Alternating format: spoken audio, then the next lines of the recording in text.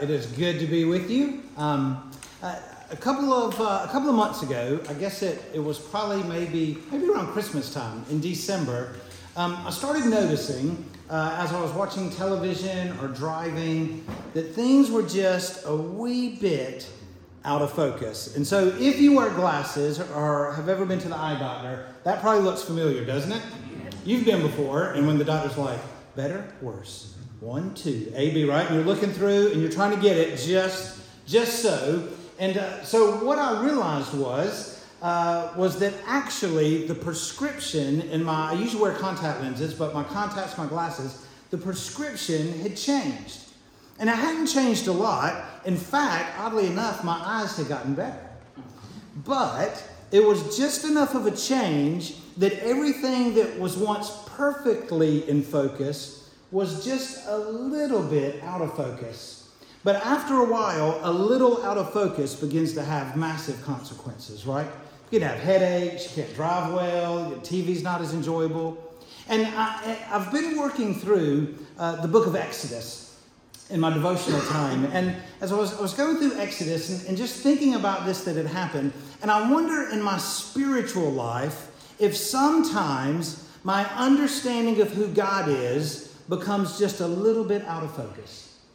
If sometimes the reality of who Jesus is in my life becomes just enough out of focus and I forget just enough about who God really is that it begins to impact the rest of my life.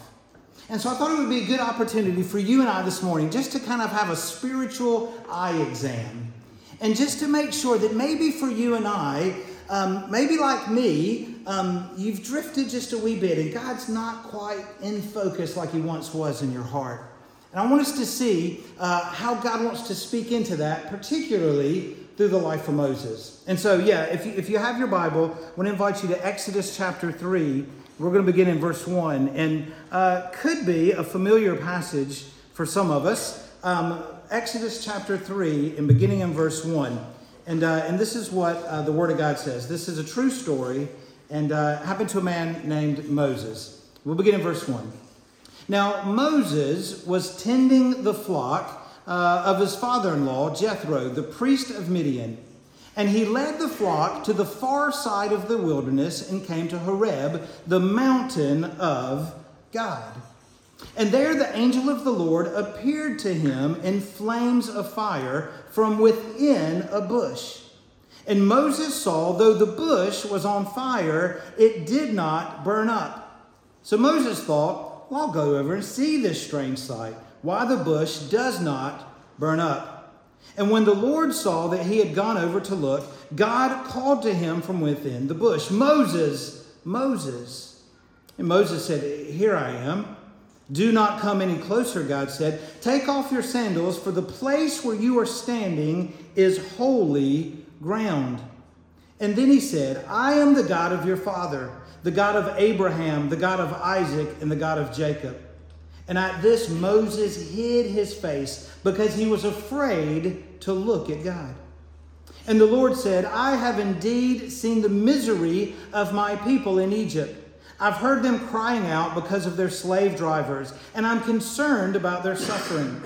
So I've come down to rescue them from the hand of the Egyptians and to bring them up out of that land into a good and spacious land, a land flowing with milk and honey, the home of the Canaanites and the Hittites and the Amorites and the Perizzites and the Hivites and the Jebusites. And now the cry of the Israelites has reached me, and I have seen the way the Egyptians are oppressing them. So now go. I'm sending you to Pharaoh to bring my people, the Israelites, out of Egypt. But Moses said to God, who am I that I should go to Pharaoh and bring the Israelites out of Egypt? And God said, I will be with you, and this will be the sign that it is I who have sent you. When you have brought the people out of Egypt, you will worship God on this mountain. And Moses said to God, well, suppose I go to the Israelites and say to them, the God of your fathers has sent me to you. And they ask me, well, what is his name? Then what shall I tell them? And God said to Moses, I am who I am. This is what you are to say to the Israelites. I am has sent me to you. And God also said to Moses, say to the Israelites, the Lord, the God of your fathers, the God of Abraham, the God of Isaac, and the God of Jacob has sent me to you. And this is my name forever, the name you shall call me from generation to generation. Now go and assemble the elders of Israel and say to them, the Lord, the God of your fathers, the God of Abraham, Isaac, and Jacob, appeared to me and said, I have watched over you and have seen what has been done to you in Egypt. And I have promised to bring you up out of your misery in Egypt into the land, a land flowing with milk and honey. Let's pray together. Lord Jesus, we thank you for your word. We thank you, Lord, that it is alive and true. And Father, we pray, Lord, as we just spend time in your word this morning, we humbly ask, Holy Spirit, that you would open our minds, and that you would give us understanding of your word. We can't understand it without you, Spirit. We ask that you would soften our hearts, that, Lord, we would be changed by your word, that we wouldn't simply be hearers, but doers of your word. We pray, Lord, that maybe if you've become a bit out of focus in our life this morning, that, Lord, you would use your word, that we might clearly see you again, that we might love you and follow you. We pray in Jesus' name. Amen. We see Moses has this encounter with God. And just to kind of remind us of the context, the people of Israel have been in slavery in Egypt. And at this point, they've been there almost 400 years, about 360 years. And so we know from the descriptions earlier in Exodus that the slave drivers were extremely harsh on the people of God. And so they've been there for 360 years, building the pyramids, doing whatever Pharaoh called them to do. Now, at that time, Egypt was the most powerful nation on the planet, and Pharaoh was as a god to the Egyptians. So you have the most powerful country on the planet, the most powerful man on the planet, and you now have Moses, a sheep herder for his father-in-law, right? Working in the family business. And God has called him and said, I want you to go to the most powerful country on earth, to the most powerful man on earth, and give them a message. And in that, I want you, Moses, to know who I am. And in Jesus, we learn these things. And so 4 simple truths for us that I want us to write down this morning. Number 1 is this. As followers of Jesus, we serve a powerful God. As followers of Jesus, we serve a powerful God. Do you believe we serve a powerful God? Yeah, amen. As followers of Jesus, we serve a powerful God. Look here at verses 2 and 3, and these will be on the screen for us. He says, and the angel of the Lord appeared to Moses in a flame of the fire out of the midst of a bush. He looked and behold, and the bush was burning, yet it was not consumed.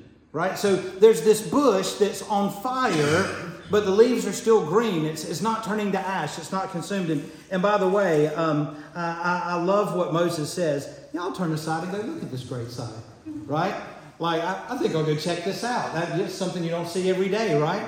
That there's this bush, and it's on fire, and it's talking. Now, share that with your colleagues tomorrow morning, right?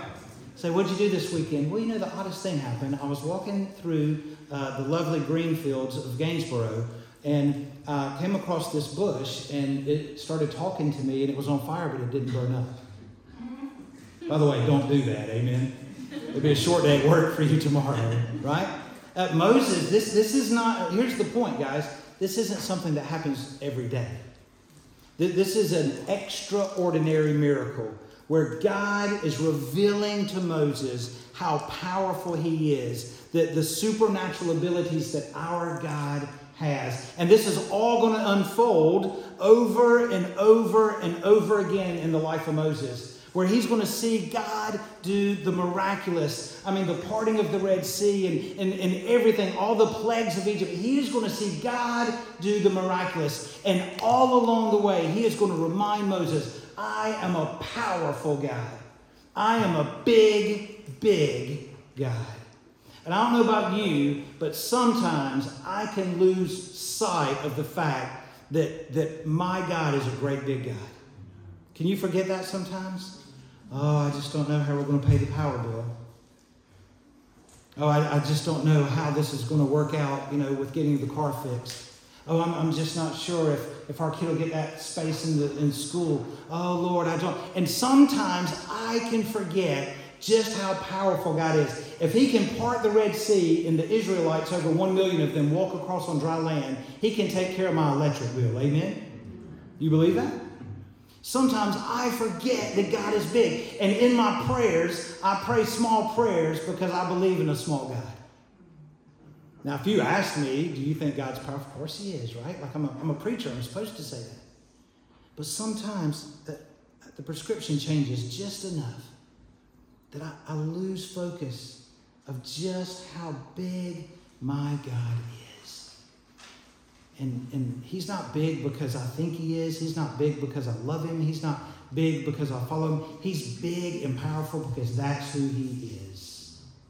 In fact, the first word for God in the book of Genesis is the Hebrew word Elohim. It's a plural because God is so big and mighty and strong. And he's going to remind Moses of this over and over. And maybe this morning you are in a crisis of faith. Maybe there's something that you're really struggling believing God for. And what you need to bring into focus this morning, what you need to be reminded of, is your God is a great, big God. He's powerful. And nothing is too hard for him. And so, as followers of Jesus, we serve a powerful God. I think sometimes the world is turned off by Christians because we act like we serve a wimpy God. And we don't. Amen? Jesus rose from the dead. We just sang about it. We serve a powerful God. But secondly, we see this in the text. As followers of Jesus, we serve a powerful God, but we also serve a personal God. We also serve a personal God. And we see this in two ways in this passage. And I absolutely love it. So Moses sees the bush. He sees that it's burning. He's like, wow, that's weird. I'm going to go check that out. And then this happens, and it's verse 4. When the Lord saw that he had gone over to look, God called to him from within the bush, Moses, Moses. Moses, Moses. Here's the point. I love this. God knew him by name. God knew him by name. Moses didn't know the Lord. Moses didn't know hardly anything about him. In fact, we'll see in just a minute, he had to ask him what his name was. And yet, before Moses ever knew God, God knew Moses by name. Look at the person beside you and say, God knows you by name. Go on, tell him. Isn't that great? That good news? I don't see anyone upset with that truth. It just makes you smile, doesn't it? That the mighty, all-powerful God of the universe. See, listen, if he was just powerful and incredibly strong, but didn't know us by name, I would be terrified of him. But here's the thing. He's big and powerful and strong, and he knows me by name. He knew me when I was in my mother's belly. He knew me. The Bible says that in Psalms, doesn't it? David said, when I was in my mother's womb, he knew me. God knows your name. Right now, every person in Gainesboro, he knows them by name and he knows the number of hairs on their head. And he is powerful and he loves them. He's not just powerful, but he's personal. And then Moses, who, as you read on in Exodus, has a lot of reasons not to go do this job, right? He'll say, I don't know your name. He'll say, I'm not an eloquent speaker. I kind of stutter when I talk. And so he has a lot of excuses, and God meets all of them. And then he says, but I don't know your name. What do I tell people, right? And so verse 14, God said to Moses, I am who I am. And this is what you are to say to the Israelites. I am has sent you. All right? Sometimes I can forget that God has a name. Because I just call him God. God is what he is, but he has a name. Like I wouldn't call Pastor Matt man. Like, oh, man. Like I would call him by name. He has a name, right? And so this is the first time in the Bible, this is the first occurrence where God reveals his personal name. And we don't know exactly how it would pronounce it, but most people in Hebrew would say Yahweh. And so in your Bible, whenever you see the word Lord, And it's all capitalized. In the Old Testament, it's the word Yahweh. It's God's name. Now, we see that word in the book of Genesis, but he never tells anyone that's his name. It's not till right here. And so this might sound insignificant, but buckle up and hold on, because it's really important. He never told his name to Abraham. He never told his name to Isaac, to Jacob. They never knew God's name. Moses is the first one where he says, you want to know my name? It's Yahweh. And it's the relational name of God, right? So, for example, on my birth certificate, my name is Kenneth, right? It's on my passport, Kenneth, which, by the way, I looked up, means handsome. Come on, yeah? My mom also had eye problems, apparently, when she named me as a child, right? So, if someone doesn't know me, they might call me Kenneth, but if they know me, they call me Kenny. So my son, Max, his name is Maxwell. When he was in school, teachers might call him Maxwell. If he's in trouble at home, his parents might call him Maxwell. But when you know him and love him, you call him what? Max. That's exactly what the Lord does here, and it's beautiful. He says, I want you to know what you can call me because we love each other. I want you to call me Yahweh. And so I want us to be reminded of this, guys, that we serve a powerful God, but I want you to be reminded that in Jesus we serve a God who knows our name, and he loves us, and he desires nothing more than relationship with us. Isn't that amazing? I mean, sometimes I forget that if I skip a day and don't pray and read my Bible, God missed me. It's not about me ticking boxes and keeping rules. It's about a relationship. He loves spending time with me. And so maybe you need to bring back into focus that God loves you. Maybe you find yourself in a stage of life like me before where you might be wondering, God, if you loved me, why is this happening? God, if you loved me, why is this going on with my kids? Like, Lord, if you love me, why is this happening in our marriage? Like, if you love me, Lord, why is this happening in our finances? And I want you to be reminded that God is powerful, but he is personal, and he knows you, and he loves you. And if we ever doubt the love of God, we look no further than the cross.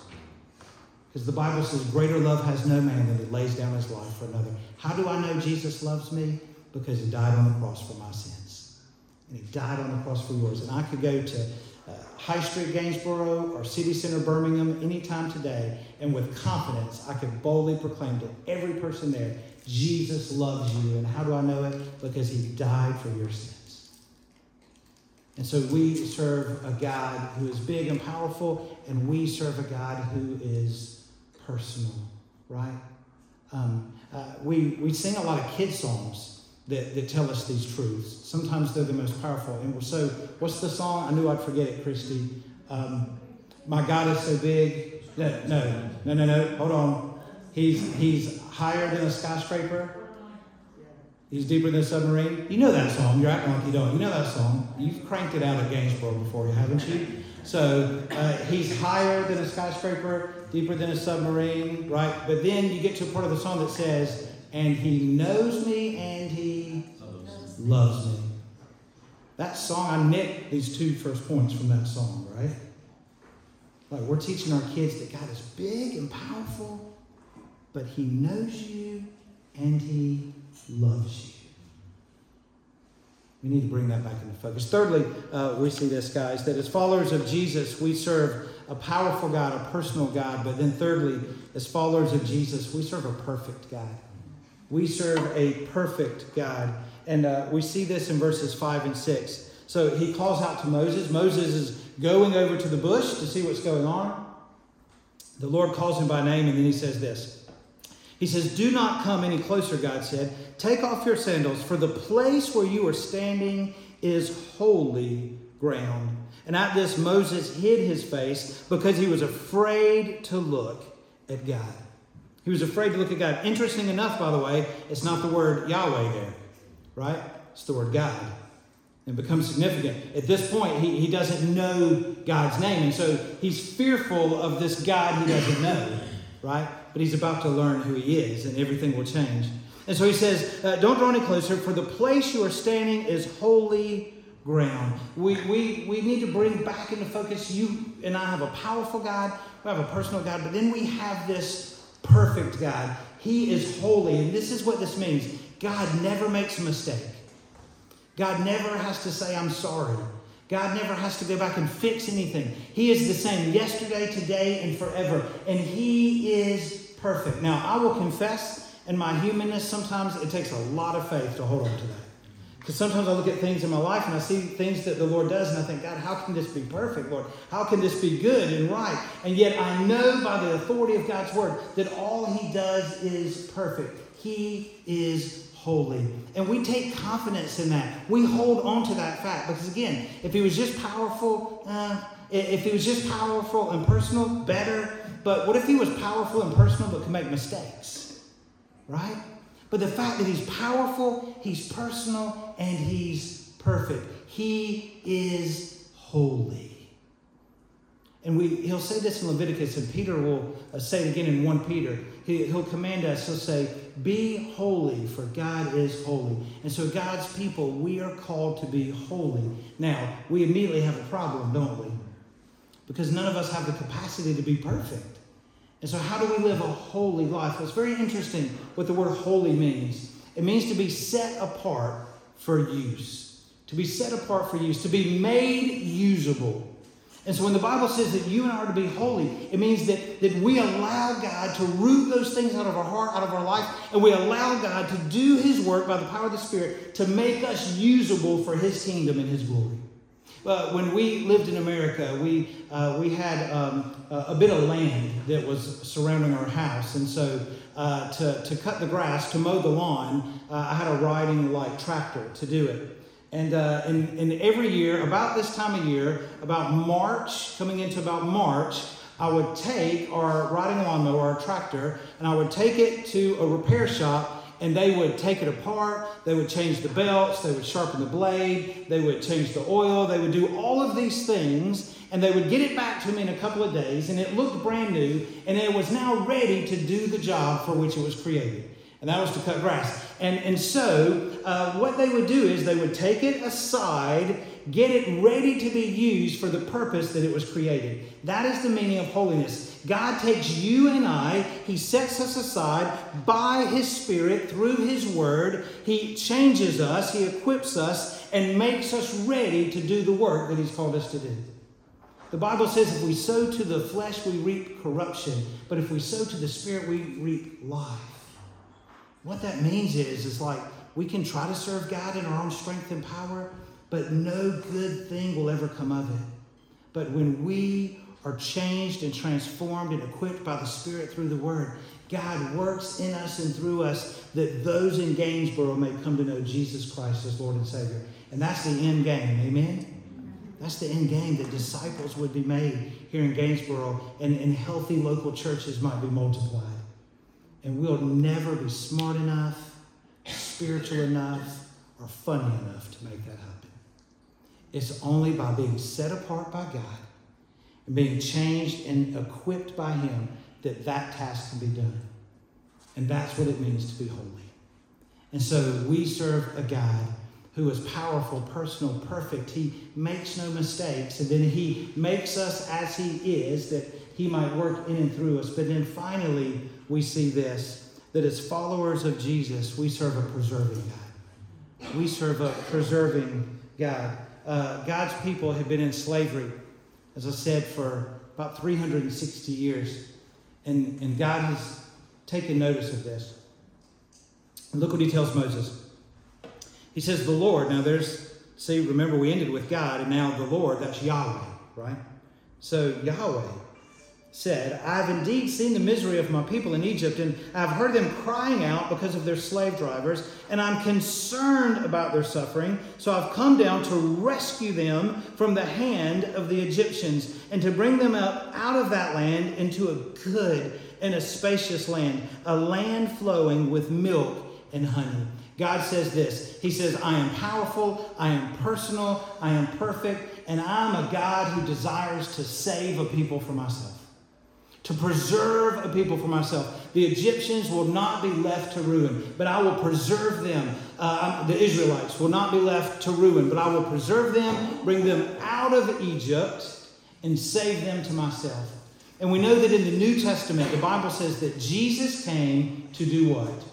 To seek and to save that which was lost. We know John 3:16, right? For God sent his one and only Son. We know John 3:16. But John 3:17 says, for he did not send his Son into the world to condemn the world, but that through him the world might be saved. We serve a God who is a saving God. Amen, church? And his heart is that everyone in Gainesboro would come to know him and love him and follow him for all eternity. That's his heart. The Bible says, choose you this day who you will serve, right? That the gospel message will go out, right? And so we serve a God who is a preserving God. And so again, I can sometimes lose a bit of focus. And sometimes I can become so absorbed with my own problems, sometimes with my own successes, with my own life, that I can lose sight of the big picture. And the big picture is that Jesus came to seek and save those who are lost.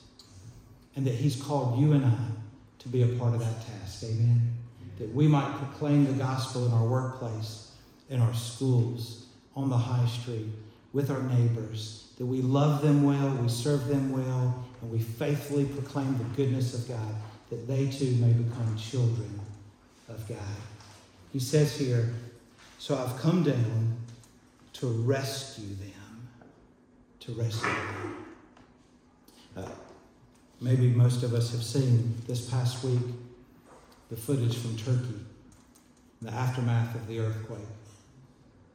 And maybe you saw in the news where there was a baby girl who was born in the rubble.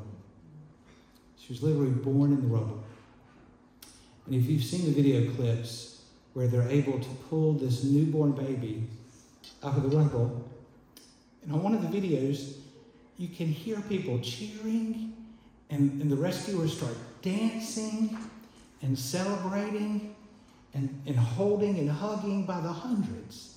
Like everything just stopped, and as they pulled this baby out, they just began to celebrate because a life had been rescued. And the Bible says that when one sinner on earth is saved, the angels in heaven celebrate. And I thought about that when I saw that clip, and I thought, you know, every time someone comes to Jesus, it's just like, I wonder if just everything in heaven stops and they begin to dance and hug and celebrate and worship the Lamb because Jesus came. Is he powerful? You better believe it. He walked on water. Is he personal? He called every disciple by name.